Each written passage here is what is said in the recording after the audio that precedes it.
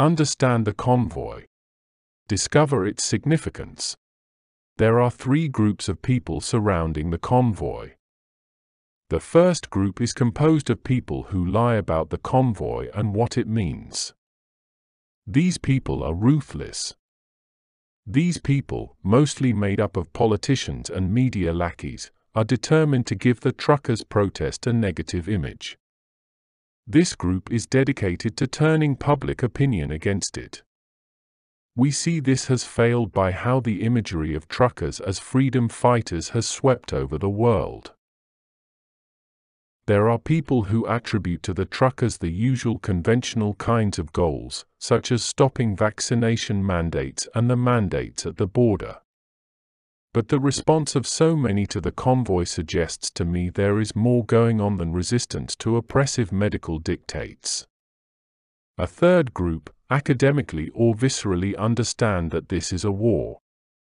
At the center of this war is Trudeau and his ilk. He faces useful people. He is threatened by people with real value. In a spiritual sense, the conflict is between artificial value and real value. This will appear to be an unusual way of interpreting what is happening, but dig deep enough and you will see this is what the war is about, and it is why governments have so overreacted. They know what the issue is, they know their legitimacy is being questioned. Governments are both frightened and offended. Governments are outraged that the people would dare to question the legitimacy of the state in terms of its supreme authority to give and get value. We may not have understood too well what was going on with the mask mandates and other policies, but we ought to be able to see that the state is doing everything in its power to marginalize, demonize and dehumanize the truckers. If truckers were a product in a store, they would be in the discount bin marked 80% off. This metaphor is very instructive. The state is in its understanding, the shop owner. We are the product line of the store. We have value only in so far as we produce value for the store owner. We have no intrinsic value, we have no intrinsic worth. If we wish to occupy shelf space, we had better generate profits. But it is not money that the state wants. The state is not part of our market or the conventional market of goods and services. The market of the state is negotiability.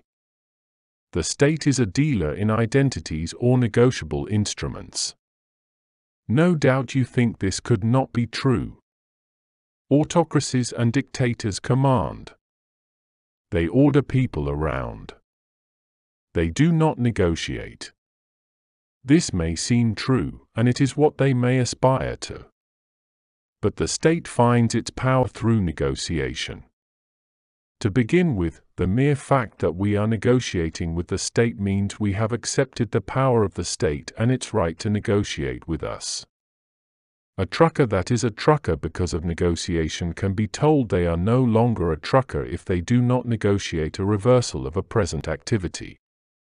The negotiation is not conducted with an aim to achieve a particular end, the negotiation legitimizes the state.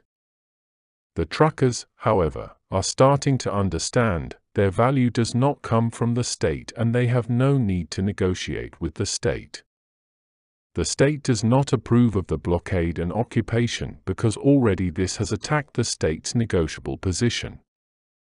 The state wants the protester to assume a position of negotiation.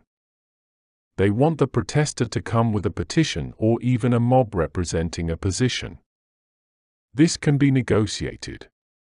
This is the difference between the native blockade of Canada's rail lines and the truckers' blockade of Ambassador Bridge. The native blockade was never anything more than a negotiated position. Everyone knew the railroad could have been opened at any time and the trains could have pushed through the barriers erected by the natives. They were never much more than a string tied to a buffalo. So the state could negotiate and did. The country did suffer great economic loss, but it was a loss endured as a martyr, not tore from one as if the state had been placed in the role of a defeated foe. But this is precisely the problem with the convoy. It has assumed a non-negotiable position, and it is imposing losses that are real and not recoverable without the capitulation of the state.